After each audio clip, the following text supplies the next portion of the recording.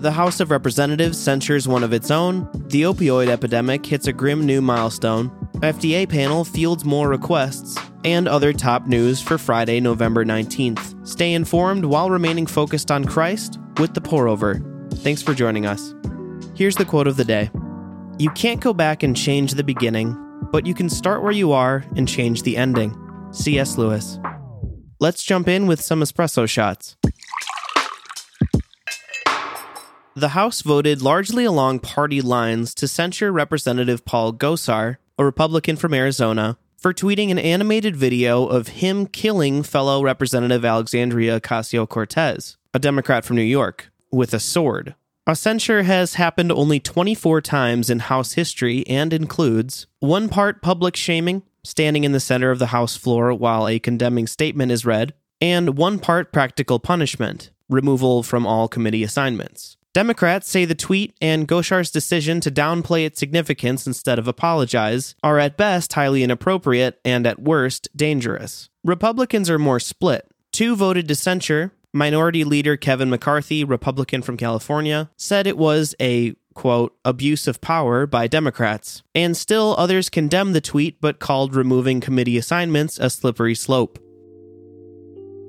This vote again highlights the deep divide in our country today. Remember, we represent Christ well when we are kind to people we believe are wrong, going out of our way to serve and care for them. This is what it means to love your enemies. Luke 6:35 says, "But love your enemies, do what is good, and lend, expecting nothing in return."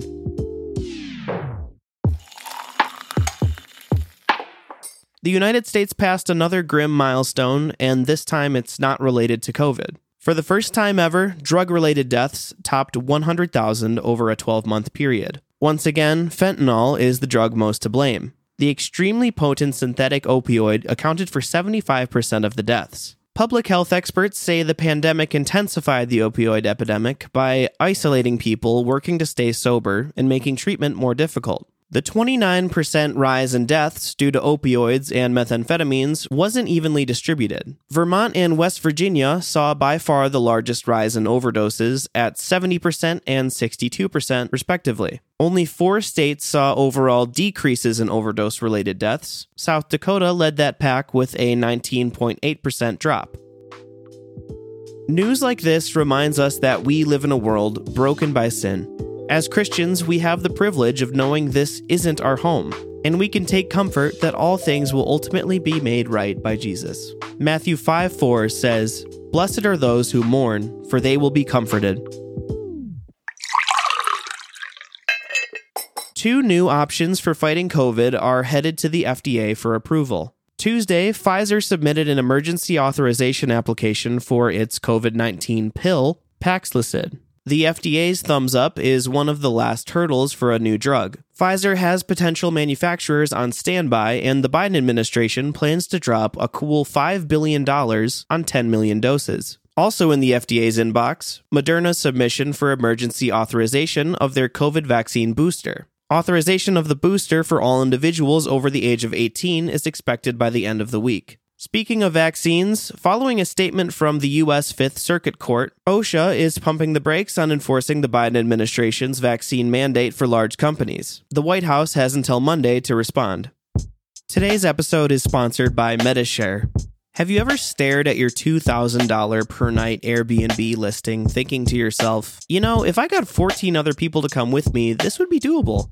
Well, that's essentially what Medi-Share is, with a few tweaks. Instead of an Airbnb, it's your healthcare costs.